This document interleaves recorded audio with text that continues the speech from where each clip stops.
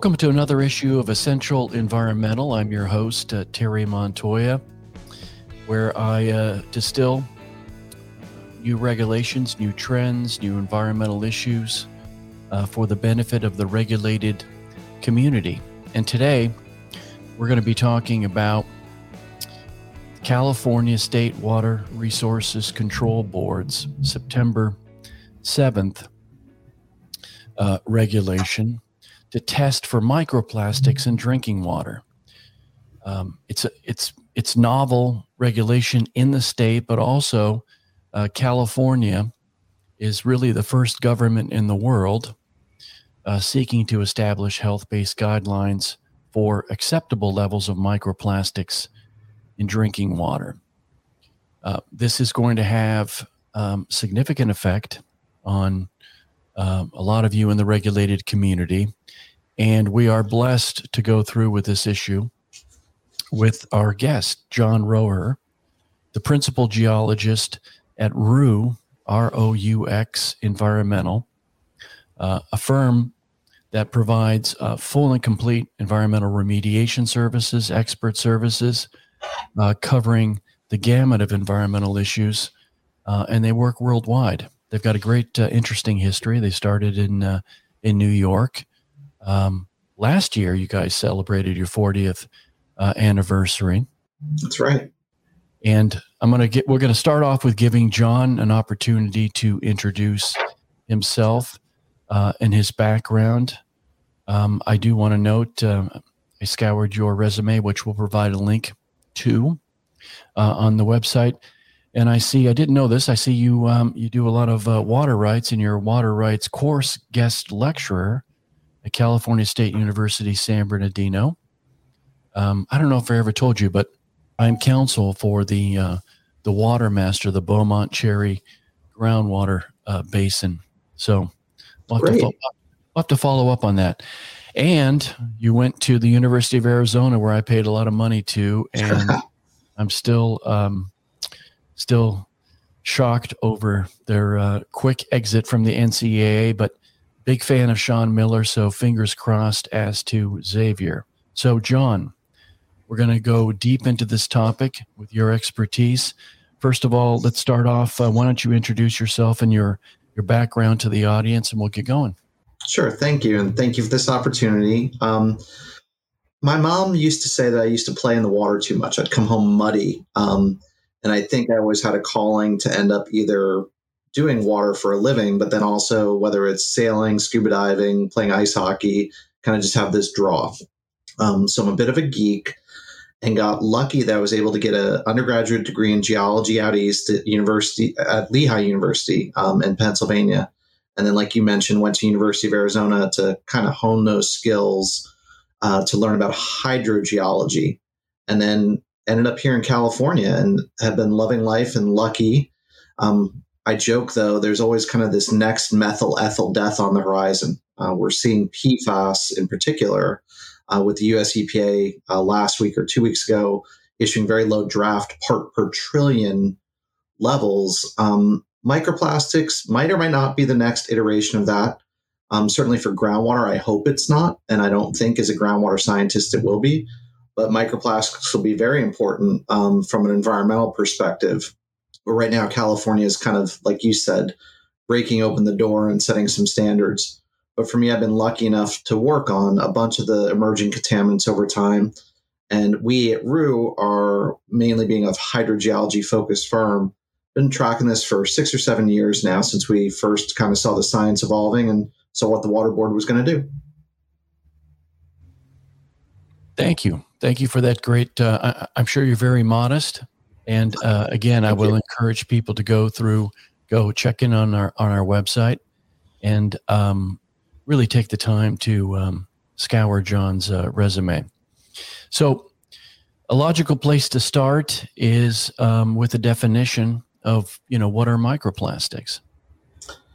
Sure. Microplastics, compared to some of the other, let's call it methyl ethyl death compounds we joke about, are kind of simpler to understand in that they're the physical breakdown of primary plastics.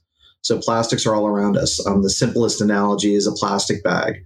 that if the plastic bag gets left outside in the sun or in the rain or gets run over by things or gets into a water body, it breaks up, it tears apart into smaller and smaller pieces. And the state of California defined microplastics as being between 5 millimeters down to 1 micrometer or micron.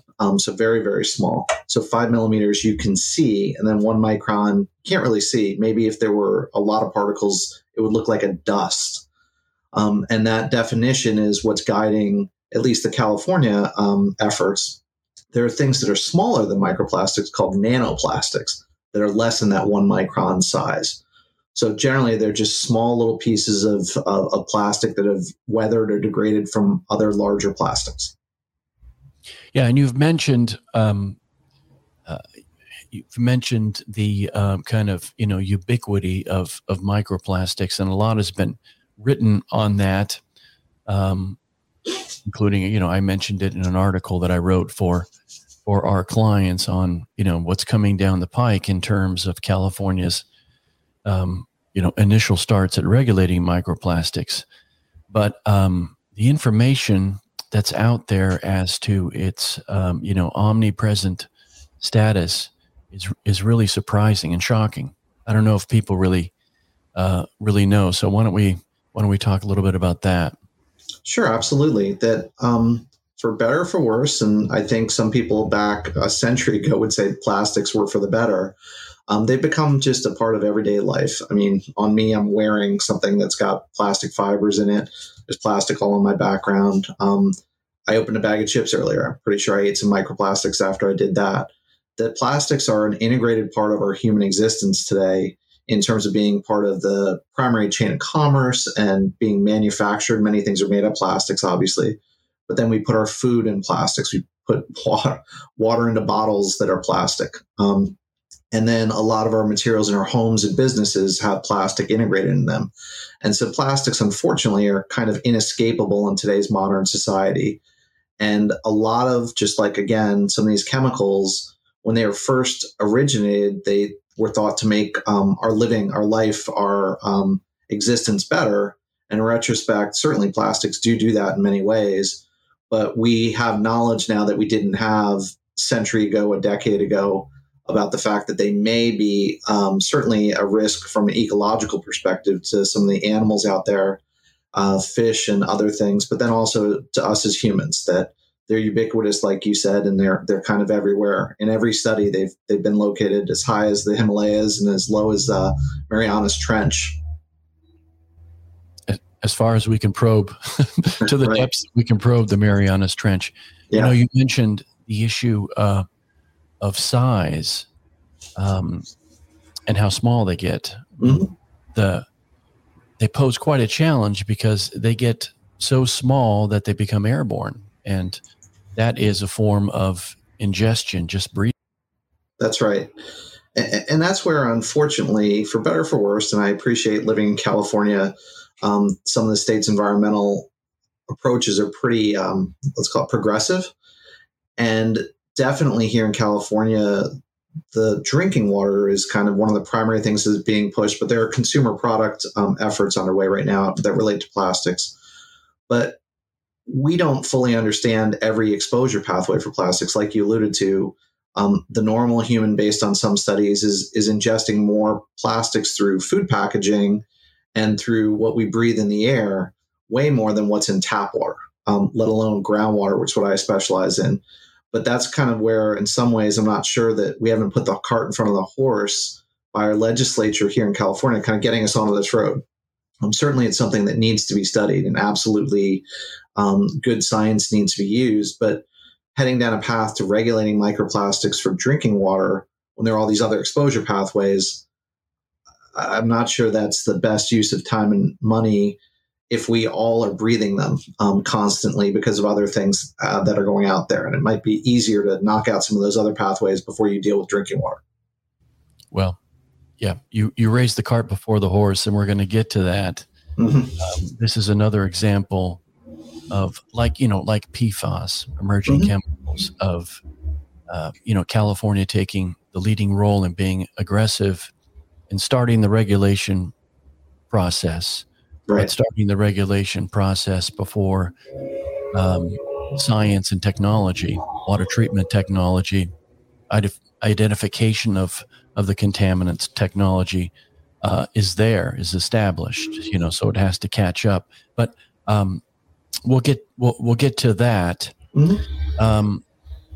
The the regulation, the Senate bill, California's Senate bill, is going to be testing source waters that are going to go through the wastewater treatment facility. That's the initial focus. I wonder if you could talk about what are some of the recycling challenges posed by microplastics. Sure. And just for clarification, at the moment, they are going to get to the wastewaters, but at the moment, it's the source waters for the drinking water. That's kind of on the top of the list right now for division drinking water, advancing this. But yeah, unfortunately, plastics are everywhere, and some people think of the simplest things being recycling a plastic bottle. But in terms of the chain of commerce and how that happens, there are limitations at a local level. If I put something in my blue recycle bin, there's somebody that later that's taken somewhere that's a recycling facility. But still, I don't know, maybe I inadvertently put something that's not plastic in there that needs to be recycled. There has to be separation of the recycling streams. And then the United States generally has very little to no actual recycling capabilities. There is some, a very nice plant up in Vernon. But overall, a lot of our recycling is done overseas. And a lot of those countries have decided they, for many reasons, don't want to be part of that at the moment. And so in terms of recycling, although there was a big push through the 80s and 90s towards this, it's difficult to know if I put something in my recycling bin, where will it go? Will it be recycled? And what's the cost of that? So whether it's plastic bags, whether it's the easy things like, let's call it water bottles, soda bottles, the life cycle of recycling is very challenging. And people are trying to basically recognize that and just get rid of single-use plastics. A lot of initiatives across the U.S. are trying to do that you can't necessarily fix the recycling problem, but you can fix, hey, let's stop using single-use plastics that have to be recycled. Microplastics in groundwater, are those the type of contaminant that will dissolve over time? That's a good question. That once you're in the ground, there's not a lot of abrasion, there's not a lot of sun exposure. That microplastics in the ground, once they've gotten into the ground, aren't going to, let's say, transform too much. And overall, the transformation usually happens before you get into the groundwater. And fortunately, groundwater, I think, based on the studies I've seen and studies others have cited, is going to be one of the lowest, let's call it, frequency of detections we're going to have for microplastics in water. Surface water bodies obviously have a lot more, and the drinking water that's sourced from surface water is a different issue. But for groundwater, it's definitely there. There are definitely microplastics there, unfortunately, but lower counts, lower numbers, and there's not a lot of transformation happening in the ground. So let's talk about what are the ecological human health effects posed by microplastics that are driving this regulation. Sure. So right now, unfortunately, I just reread a study this morning that was from UC Sacramento that was done for our state legislature, kind of getting an update on where things are on the health front with that. And the World Health Organization has done a lot of work. And then there's thousands of researchers kind of studying everything. Overall, the short answer is we don't know what the human health effects are at the moment. There are studies that suggest there can be developmental reproduction effects, but it's not like benzene that kind of black and white early on. It was like, oh, this is a carcinogen. So people are working on that. And the hard part is every microplastic is different. It comes from different chemistry, meaning a water bottle will be different chemistry than, let's say, a plastic bag as they degrade into plastics. And then what we're learning is there may be, let's call it, differences in the health effects based on the shape of the plastic. So kind of like asbestos is long lenticular pieces. does a human body react differently to a sphere of the same plastic than it does a let's call it fiber. So unfortunately, there's a lot of work to still be done on the human health effects. But from an ecological perspective, there's a lot more study that's been done. It's a lot easier to do studies on let's call it fish or small invertebrates than it is to do on humans, obviously. And people are seeing these effects in ecological organisms. And certainly humans have microplastics in our bodies and our blood, same for a lot of the animals we eat, and the same for animals we don't eat that are in the food chain. So it's definitely an issue, but there's no black and white, let's call it, decision yet. But indications are it may be an issue for humans, and definitely from an ecological toxicity perspective for certain species so far that have been studied. It's a lot like the health effect studies that have considered the effects of the many thousands of PFAS products,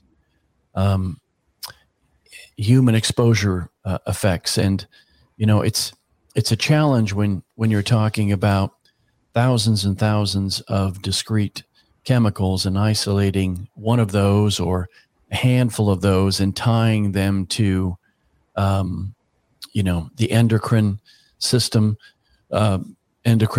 type conditions that affect the body, because it's hard to draw a clear line, a clear causation line. You ingest this, and then you ended up with a tumor. It's pretty similar in the microplastics realm at this particular time, isn't it?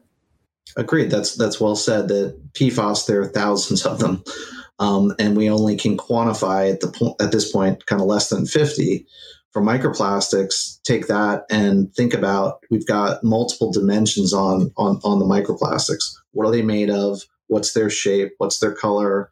Do they carry any other contaminants with them? There's such a wide variety that trying to build a good health effects database, there's so many different variables that come into it. You got to start small and simple and then build out from there. And that's what a lot of good scientists are working on right now. It's just, there's a lot to be done. Yeah. I mean, there's a lot of studies, and you're right. A lot of the studies are from other nations on PFAS and microplastics. And it's problematic to ingest all of those, but tying it to something specific is still a challenge. But that may not help the regulated community avoid litigation. But we're getting ahead of ourselves. So let's turn to the issue of, all right, so what is California now going to do to evaluate potential impacts, microplastic impacts? Sure. So the most clear thing is what, again, you mentioned the Senate bill a few years ago, that the State Water Resource Control Board, through the Division of Drinking Water, was tasked with developing a definition of microplastics. We got that. Then they were tasked with developing an analytical method for microplastics in drinking water. They did that last, I think you were alluding to September of last year. There are quarterly update calls that I and a bunch of other people participate in, that it seems like, at least on the last quarterly call, 3 labs had put in their applications to be certified for analysis. But the first drinking water samples that are supposed to be taken, that are going to be raw water samples, not the finished water, are supposed to be in the third quarter of 2024, so in a few months. But the lab analysis, as far as I'm aware, and there's a next quarterly call in a few weeks, there haven't been any labs that have been approved yet by the state. So there's this kind of narrowing window between, let's call it the third quarter of 2020. Sorry, I said 2024, I meant 2023. Third quarter of 2023 and finalization lab methods. But for 2 years after third quarter of 2023, there's supposed to be monitoring of raw water, so the water sources, for about 30 purveyors, 30 water providers in the state. Then there's going to be kind of a year pause or recalibration, then 2 years where it's going to be like the federal UCMR, which is the Unregulated Contaminant Monitoring Rule, where Division of Drinking Water will require, it's not clear if it's all water purveyors or those above a certain size in the state, to look for microplastics both in their raw water and their finished water. So that's going to be coming up in 2028, 2029 is when that kind of window will be. So maybe by 2030, we have a sense, at least here in California, for drinking water. What does it look like? What I read about this term, Cal EPA green chemistry evaluation. What is that?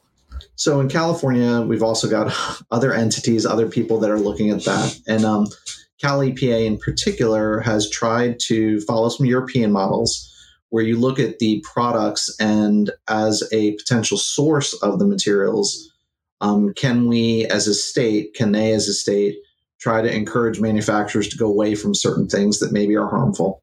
And they've had at least 2 hearings, I think, on whether microplastics are or not something they want to really look at. So for PFAS, for instance, they talked to the carpet manufacturers and said, hey, you're using certain PFAS as your stain guards. Should we think about different products to do that? For microplastics, they're not that far along yet, but they're looking at it. And then the other thing that may happen in California, and I'm not saying this because I know, but I think it would be logical, with ecotoxicology being further along for microplastics than, let's say, human health effects, it may be that we see this these methods for drinking water jump over to be more looking at surface water. And might there be waste discharge requirements? Might there be discharge limits for stormwater, for treated effluents that may come about first based on ecological effects to the animals in the receiving water bodies? And that is where the next few years, I'm not quite sure whether the first thing to really, maybe let's call it, be firmly entrenched in terms of knowing more is going to be drinking water, or we're about to take a side turn into the surface water realm. I'm not sure. It's the tip of the spear. Yes. The tip of the spear, and it could take us to, waste discharge requirements. It could take us to numeric limits. Yep. It could take us to total maximum daily loads. It could be in the future a total maximum daily load for microplastics, constituents. Well, that's a good point, because that's what happened for stormwater for trash. There was several municipalities and areas had trash TMDLs, but 90% of it was really focusing on plastic bags. But yeah, we scale that down to we're looking at microparticles. It'd be an easy thing, I think, from a regulatory perspective to focus on, right? It's kind of quantifiable. You know where you've already been there with trash TMDLs. Just call it a different thing. Is this driving other states to take a similar look at their source waters for potable water source waters and undertake testing? Yeah, it seems a few are. I gave a presentation at the National Groundwater Association back in December and talked about this, that at least New Jersey almost has an apples to apples legislation similar to what California did several years ago. Minnesota is approaching it differently, that they say it might be a problem, but they're giving a lot of money to their universities and research institutions. And their environmental agency is more in a, hey, let's study this mode than a, hey, let's regulate this mode at the moment. So yes, other states are, let's say, proceeding, but it feels like most states are going to wait and see what happens with California, meaning, like we talked about, I'm not sure if it'll be 2029, 2030 that you have a real good data set. But at least in the next 2 years, hopefully there'll be some data set from those 30 water purveyors that I think a couple other states are really waiting on the sidelines to see, do the data show there's substantial exposure through drinking water, and do they need to do anything about it based on what California sees? But the other thing I'd say, though, is we've got these parallel tracks. We talked about air probably being the biggest route of exposure, or food packaging. That all may pick up steam on different fronts. And I'm not sure if I know the US EPA is looking at some aspects of this. And I don't know if maybe some of the federal efforts will overtake what some states may be on time-wise. California's pretty aggressive on this. I don't think the EPA is at that same level. I think they may also, they're considering this, of course, but they may also have the benefit of waiting to see what happens with California's data. Agreed. And one thing I do want to make sure I mention, though, is the US EPA did actually make some headway on plastics in general in the oceans. They had a group of people that were working on this, and one of the administrators, this was one of the things that was in his big priority list to basically help look at international waters and U.S. coastal waters and look at plastics. Not necessarily microplastics, but obviously microplastics comes with it. So the federal government has done some things, but not as much, let's call it terrestrial side. All right. So California is going to be focusing on source waters for potable water. Mm-hmm. But on an analysis level, we talked about the size, mm-hmm. the minute size of microplastic constituents, elements. What's the challenge there? How easy is it to even identify microplastics in source waters?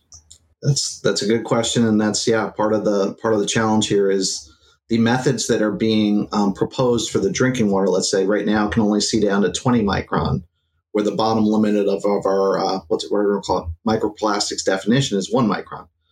So the technology can't see the smallest particles yet reliably. But at a bigger picture, let's say you get a water sample out of a river. That's got chemicals in it, but it's also got sediment in it that has nothing to do with plastics. It's got dirt. It's got other material in it. So the first challenge is you take that sample to a lab. They have to figure out which particles are plastic, which particles are other. So there's a couple steps involved.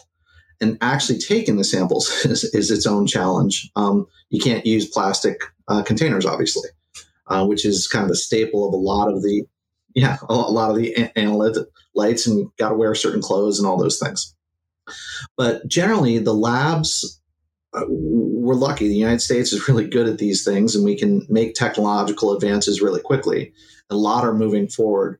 But basically, they're fancy microscopes that look at very small particles, but they have to be kind of smart microscopes to be able to distinguish which are microplastics or not. And or there's a human element that you kind of break a slide that you put down beneath one of these high-end microscopes, and you break it into quadrants, and you count the quadrant, then you scale it up to the whole slide. But either way, the techniques are there to begin the process, but it's not very automated yet. Like some labs can run samples for volatile analysis where they just stick, hey, here are the samples, you stick them on a line, and they go through the machine real quick, and you can do a certain amount per hour. The technology is still really evolving. So it's complicated and expensive, but the labs, I have a feeling, are going to catch up just like they did for PFAS. Yeah, the labs are certainly still trying to catch up, right, and improve the technology. As you mentioned, we're lucky to have the technology and the aggressiveness to come up to speed. But in the technological realm of sampling, what do you foresee future technology focusing on or altering its methods to focus on? Right. So for the sampling, compared to how you would take a normal water sample, you have to be pretty worried about cross-contamination. Like we talked about, there's microplastics in the air, that's in our clothing. So a closed-loop system would be ideal. And there's one that's been developed that's going to be tried in the pilot program that's ongoing with the Division of Drinking Water that might be applied to the 30 purveyors that have to be in the first phase of sampling. And that's basically it's just a very small, specific sieve system. You pay attention to how much water do you put through across this sieve. Then you take the sieve and you send it to the lab where it's removed the microplastics above whatever size you're looking for. In this case, it should be 1 to 1. It should be able to let things through that are smaller than 1 micron and catch things that are bigger than 1 micron. But you may need multiple filters along the way, because if you're sampling a muddy river, you'll clog that sieve up really quick.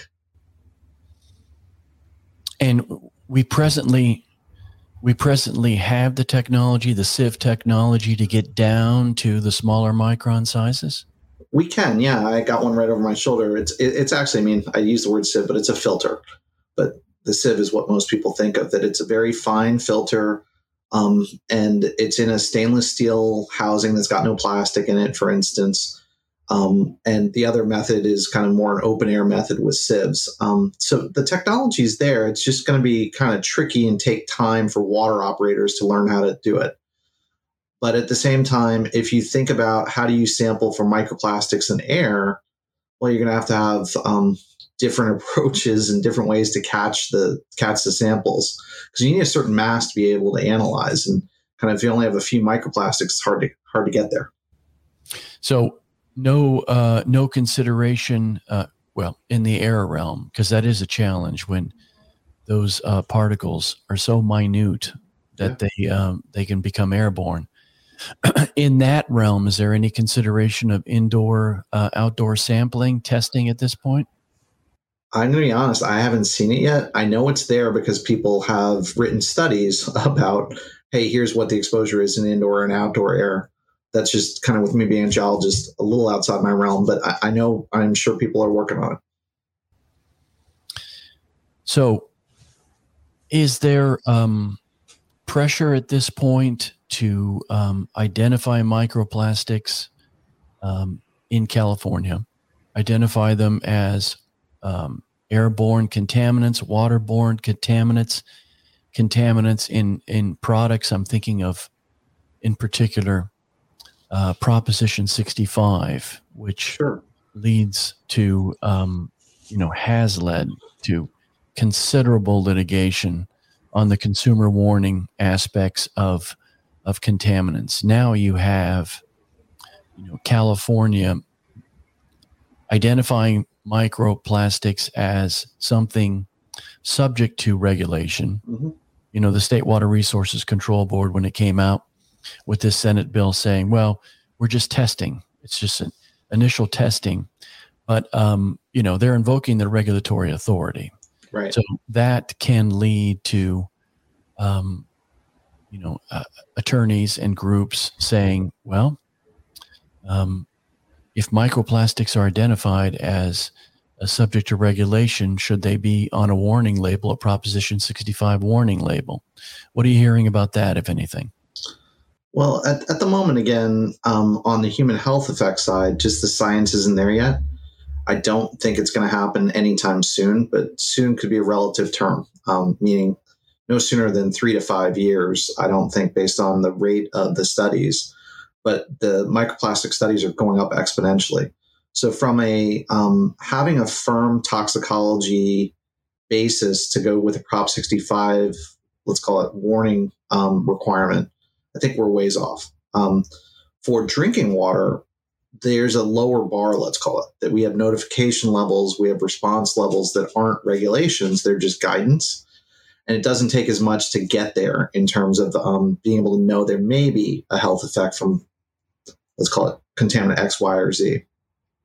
For air, I've definitely seen less. And I don't know that I've heard anything beyond Cal EPA thinking about it on the consumer product side, whether there's any consideration to, let's call it, statewide California Air Resource Board or local, whether it's Bay Area, AQMD, APCDs, or Southern California AQMD, being there yet, because I don't think the technology is there to kind of have a reliable sampling method that's defensible. Like, what, to the state board's credit, they knew that if they're going to go collect the data, it's got to be defensible. You got to have a lab method that's approved.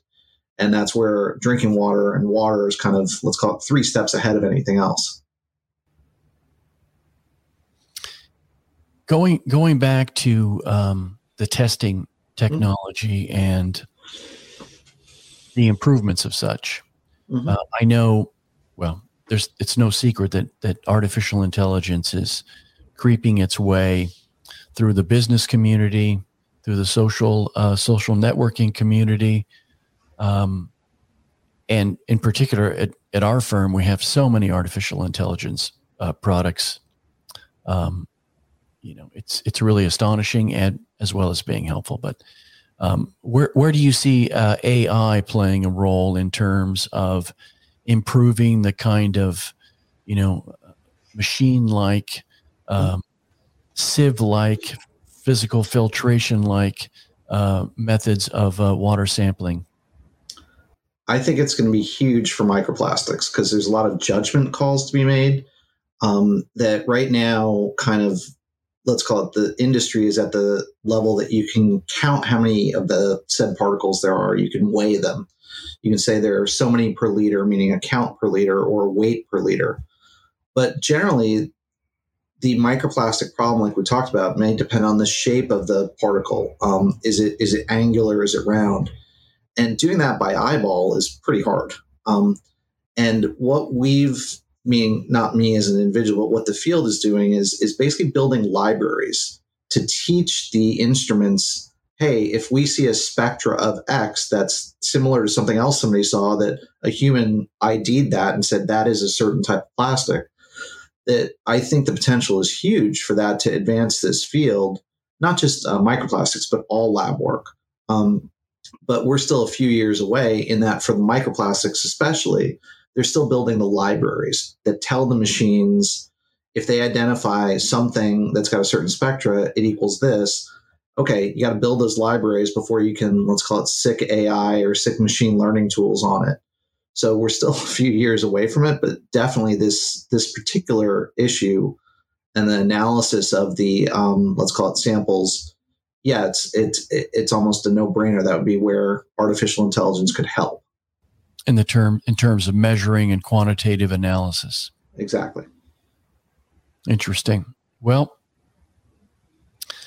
let's talk about the future. Yeah. Future in terms of litigation, future in terms of what type of products, industries are concerned, should be concerned about this trend. I mean, California is starting to test for it. It's going to lead to litigation. I think it's also going to lead to numeric limits and all of that further on down the road, as we talked about TMDLs. Mm-hmm. But right now, who are you talking to about being concerned about what California's doing? So there's kind of two ends of the spectrum at the moment. The obvious people that may have challenges ahead of them are the people being asked to look for the microplastics in a product they provide, meaning water purveyors. Water purveyors are obviously going to be first and foremost, at least in the current California regulatory structure. But then at the other end of the spectrum are the people that make the plastics. You may be able to argue that, hey, a particular plastic came from a plastic bag, or it came from a bottle, or it came from something else. But everybody knows where the original plastic is coming from. And it turns out globally, most of the plastic put into the world is coming from all of maybe 30 or 50 types of entities. So what I've heard is kind of going back to whether it's the PFAS model recently or the old school MTB model on product liability, that although the MTB came from gas station XYZ, got in the ground, that there was there's a pass-through liability. And again, I mean, you know a lot better than I do about the legal side of this, but I think the two ends of the spectrum are the people who are going to be subject to the direct regulation, but then the people that are how this gets into the chain of commerce, way up at the high end of the food chain, let's call it, or manufacturing chain. And then everybody in between. There's some industries that are going to be a lot more simple or low-hanging fruit. Let's say you're somebody who's making plastic pipe and you use little plastic nurdles to make the pipe and form it. Well, that's kind of already regulated in California on a stormwater basis. So there's some obvious places that, let's say, either plaintiffs groups, clean water action groups, air groups, I don't know who it might be, but as the regs begin to develop, there'll be some obvious places to look first and foremost.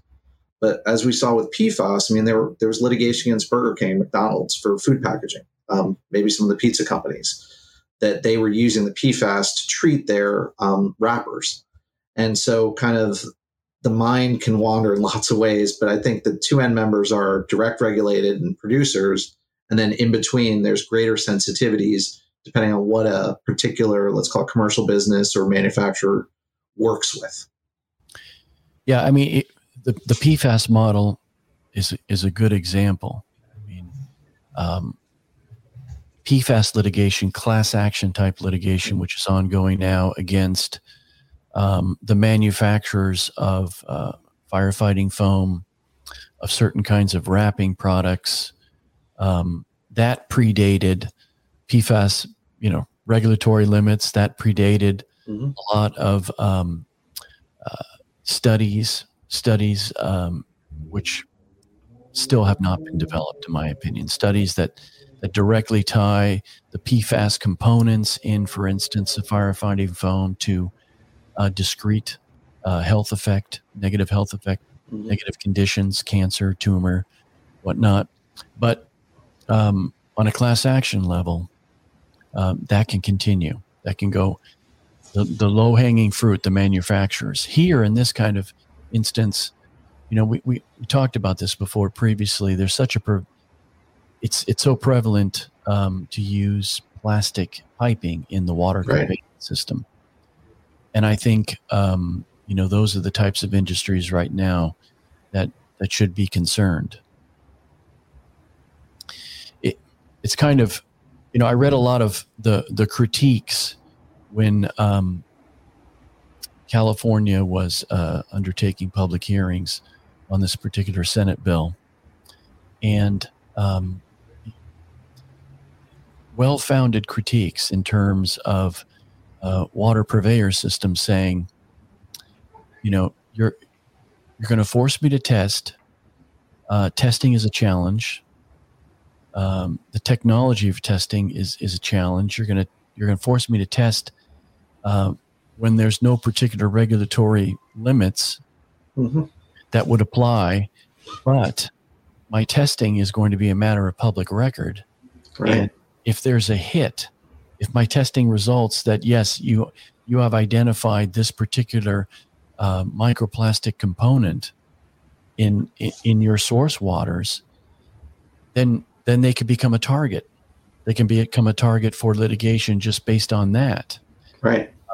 As well as having to deal with, at public hearings, public outcry and concern, which is legitimate, but it's like you said, it puts them in a position of dealing with the cart before the horse. We're not, we're waiting for the regulation to tell us what to do and the science to tell us how to discreetly test and sample and treat these components. But now we're being labeled as, contaminators. Yeah. No, it's tricky. And I know a bunch of the State Water Resource Control Board people who are just doing the best they can. This was kind of pushed towards them by the legislature. And definitely these are good scientists that are just doing everything they can to help with the messaging also. But yeah, there's a fairness consideration here if you're one of the 30 purveyors that get that order. Yeah, so future-wise, litigation-wise, I think product liability is, product liability, class action type cases would be the first wave. And then, in terms of what, you would have clients, I would have clients that sometime down the line would have to deal with, waste discharge requirements tied to particular microplastic components. NPDES permit requirements. Emissions possibly. Yeah. That's in the to be determined column. Right. Years down the road, I think, but it all depends what you consider to be near term. But there are certain products that need to know what's going on, and what they do about it at this point, it all depends on the type of products. No. Yeah, I would agree. And what markets are people in too? Meaning, if you're party XYZ that makes something that might degrade into microplastics, but you're only on the Eastern Seaboard and not selling things in California, is a different consideration for you than it would be if you were only in California and might get hit on multiple fronts with either the consequences of where the state goes or in terms of your own, let's call it manufacturing processes or environmental compliance, let alone your products, it's a different equation. I know a lot of out-of-state California producers have their, whether it's you or whether it's other attorneys, have an in-state Prop 65 specialist, right? Yeah, I have calls. I have a meeting set on Monday about an out-of-state company that says, what's this notice to sue, 60-day notice to sue under Proposition 65 that I just received. Yeah. So it's tricky, but I think you're right that people can look at their own, whatever you want to call it, chain of products, manufacturing, waste streams, and do a self-analysis and say, hey, how big of an issue is this for them? Or we've got one client that makes plastic corrugated pipes. It's a different issue for them than it is somebody who's making, let's call it manufacturing metal things that there is no plastic involved. Yeah. And that's a good point. It is, it's important where you are geographically and if you have a connection with California, because it'll be a matter of time before some intrepid Proposition 65 attorney tries a failure to warn argument. Mm-hmm. You know, once through the Public Records Act, water purveyors, plastic piping companies that supply the water can be identified as having, detectable levels of microplastics in their products. Right.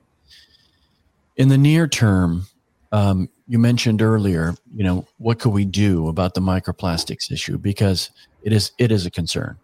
Mm-hmm. You mentioned on a consumer level, on a father, mostly I call myself a grandfather now, father, grandfather level, trying to limit the use of plastics around the house. Yeah. What else?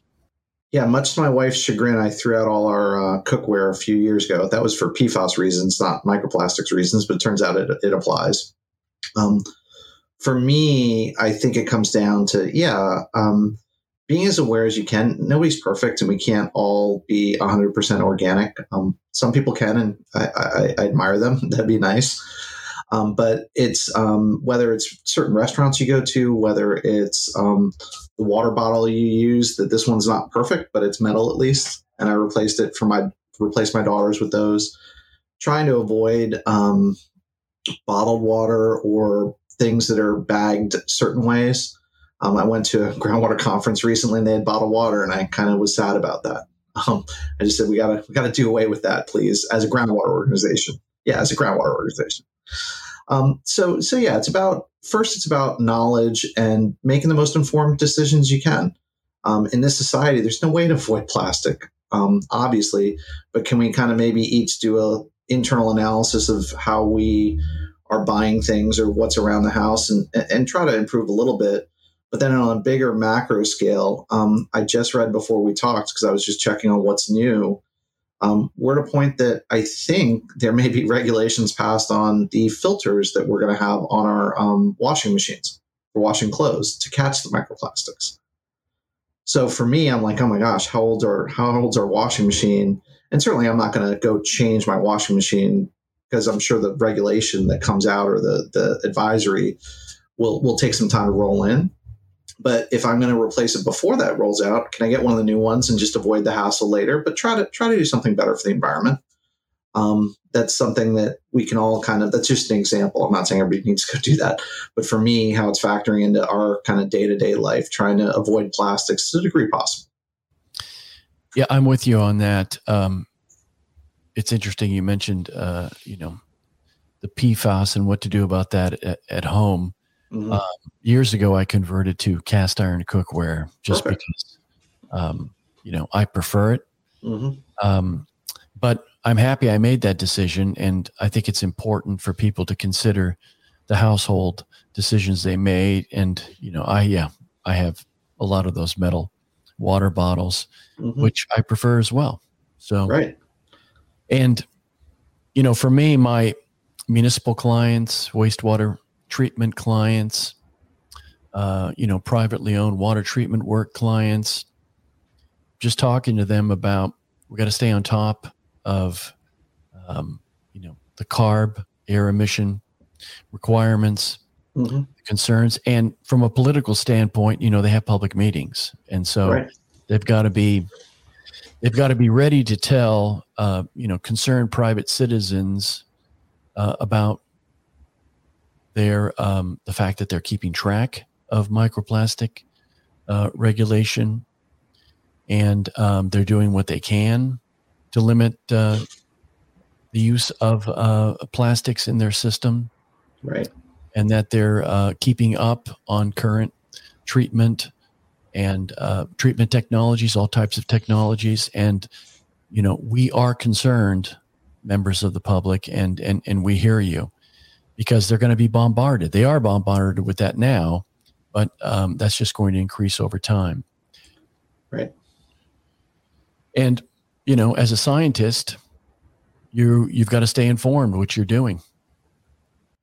Yeah, I'm lucky that this is my business. So as a company, this is certainly something we're focused on. If I didn't do what I did for water, I don't know how I'd know many of these things. But yeah, it's hard, because in our day-to-day lives, getting my children to and from school is a bigger priority than figuring out which particular water bottle we're going to use. But that's where it takes little bits and pieces when you can. You can't change everything whole scale. But yeah, it comes back to taking a little bit of time, and there are more and more resources available online. And as the science and technology advances, the information hopefully is mostly more and more accurate. It's not a perfect world, and people can post anything they want to on the internet. It doesn't make it true. But if you go to the reputable sources, there's a lot of how-to guides on how to deplastify your life, for instance. Yeah, the internet is another discussion. What's on the internet? Yes. Jon, we are blessed to have you on this program. We learned a lot, and as you said so artfully, there's more to come. Yeah, much more to come. Thank you for this opportunity. I appreciate it, and look forward to talking again about whether it's this or other topics. And thank you for doing this podcast. It's helpful, I know, for your clients. I've listened to a few of them, but then also for people beyond your client base, I know. Well, thank you very much for that. I want to give you the last word, and also to give your contact information, which of course we'll put on our website. Last word on anything that you're doing to watch out for. Yeah, I think in the, let's call it, in my environmental world right now, things have been shook up a fair bit by the PFAS developments, with the federal government coming out with a proposed MCL. We'll see how long that takes to shake out. Microplastics is probably 5 or 6 years around the corner. For some water purveyors, it's not 5 or 6 years around the corner. It's a year or two around the corner. But again, kind of everybody only has so much bandwidth in their lives, and this is something to keep an eye on. I don't know that there's going to be too much activity in the immediate next year, but definitely microplastics is something to be thinking about. But I'm lucky to do something I love, and we try to follow here at Roux Associates, try to follow the kind of next thing that's out there on the horizon. And for better, for us, live in California, I think mostly for better. But that's where some of these things like PFAS or microplastics will keep a lot of us, whether it's environmental consultants or attorneys, busy for a little bit. But we got to all help our clients and help them make the most informed decisions they can. You're very skilled. You're certainly well respected, and you're very passionate about what you do, which makes you a fantastic, certainly a fantastic expert witness. Well, thank you, Jon. We will post your contact information. Thank you. Thank you for being on. If you like this program, please subscribe. You can get it on Apple, Spotify. It's available on lots of sources. Please please subscribe, and please share your comments if you like the program or have any comments that you'd like to share. T Montoya, TMONTOYA @FBTlaw.com. Thank you very much. and have a good day. And Jon made a good point. Limit plastic usage whenever you can. Thank you. Thank you.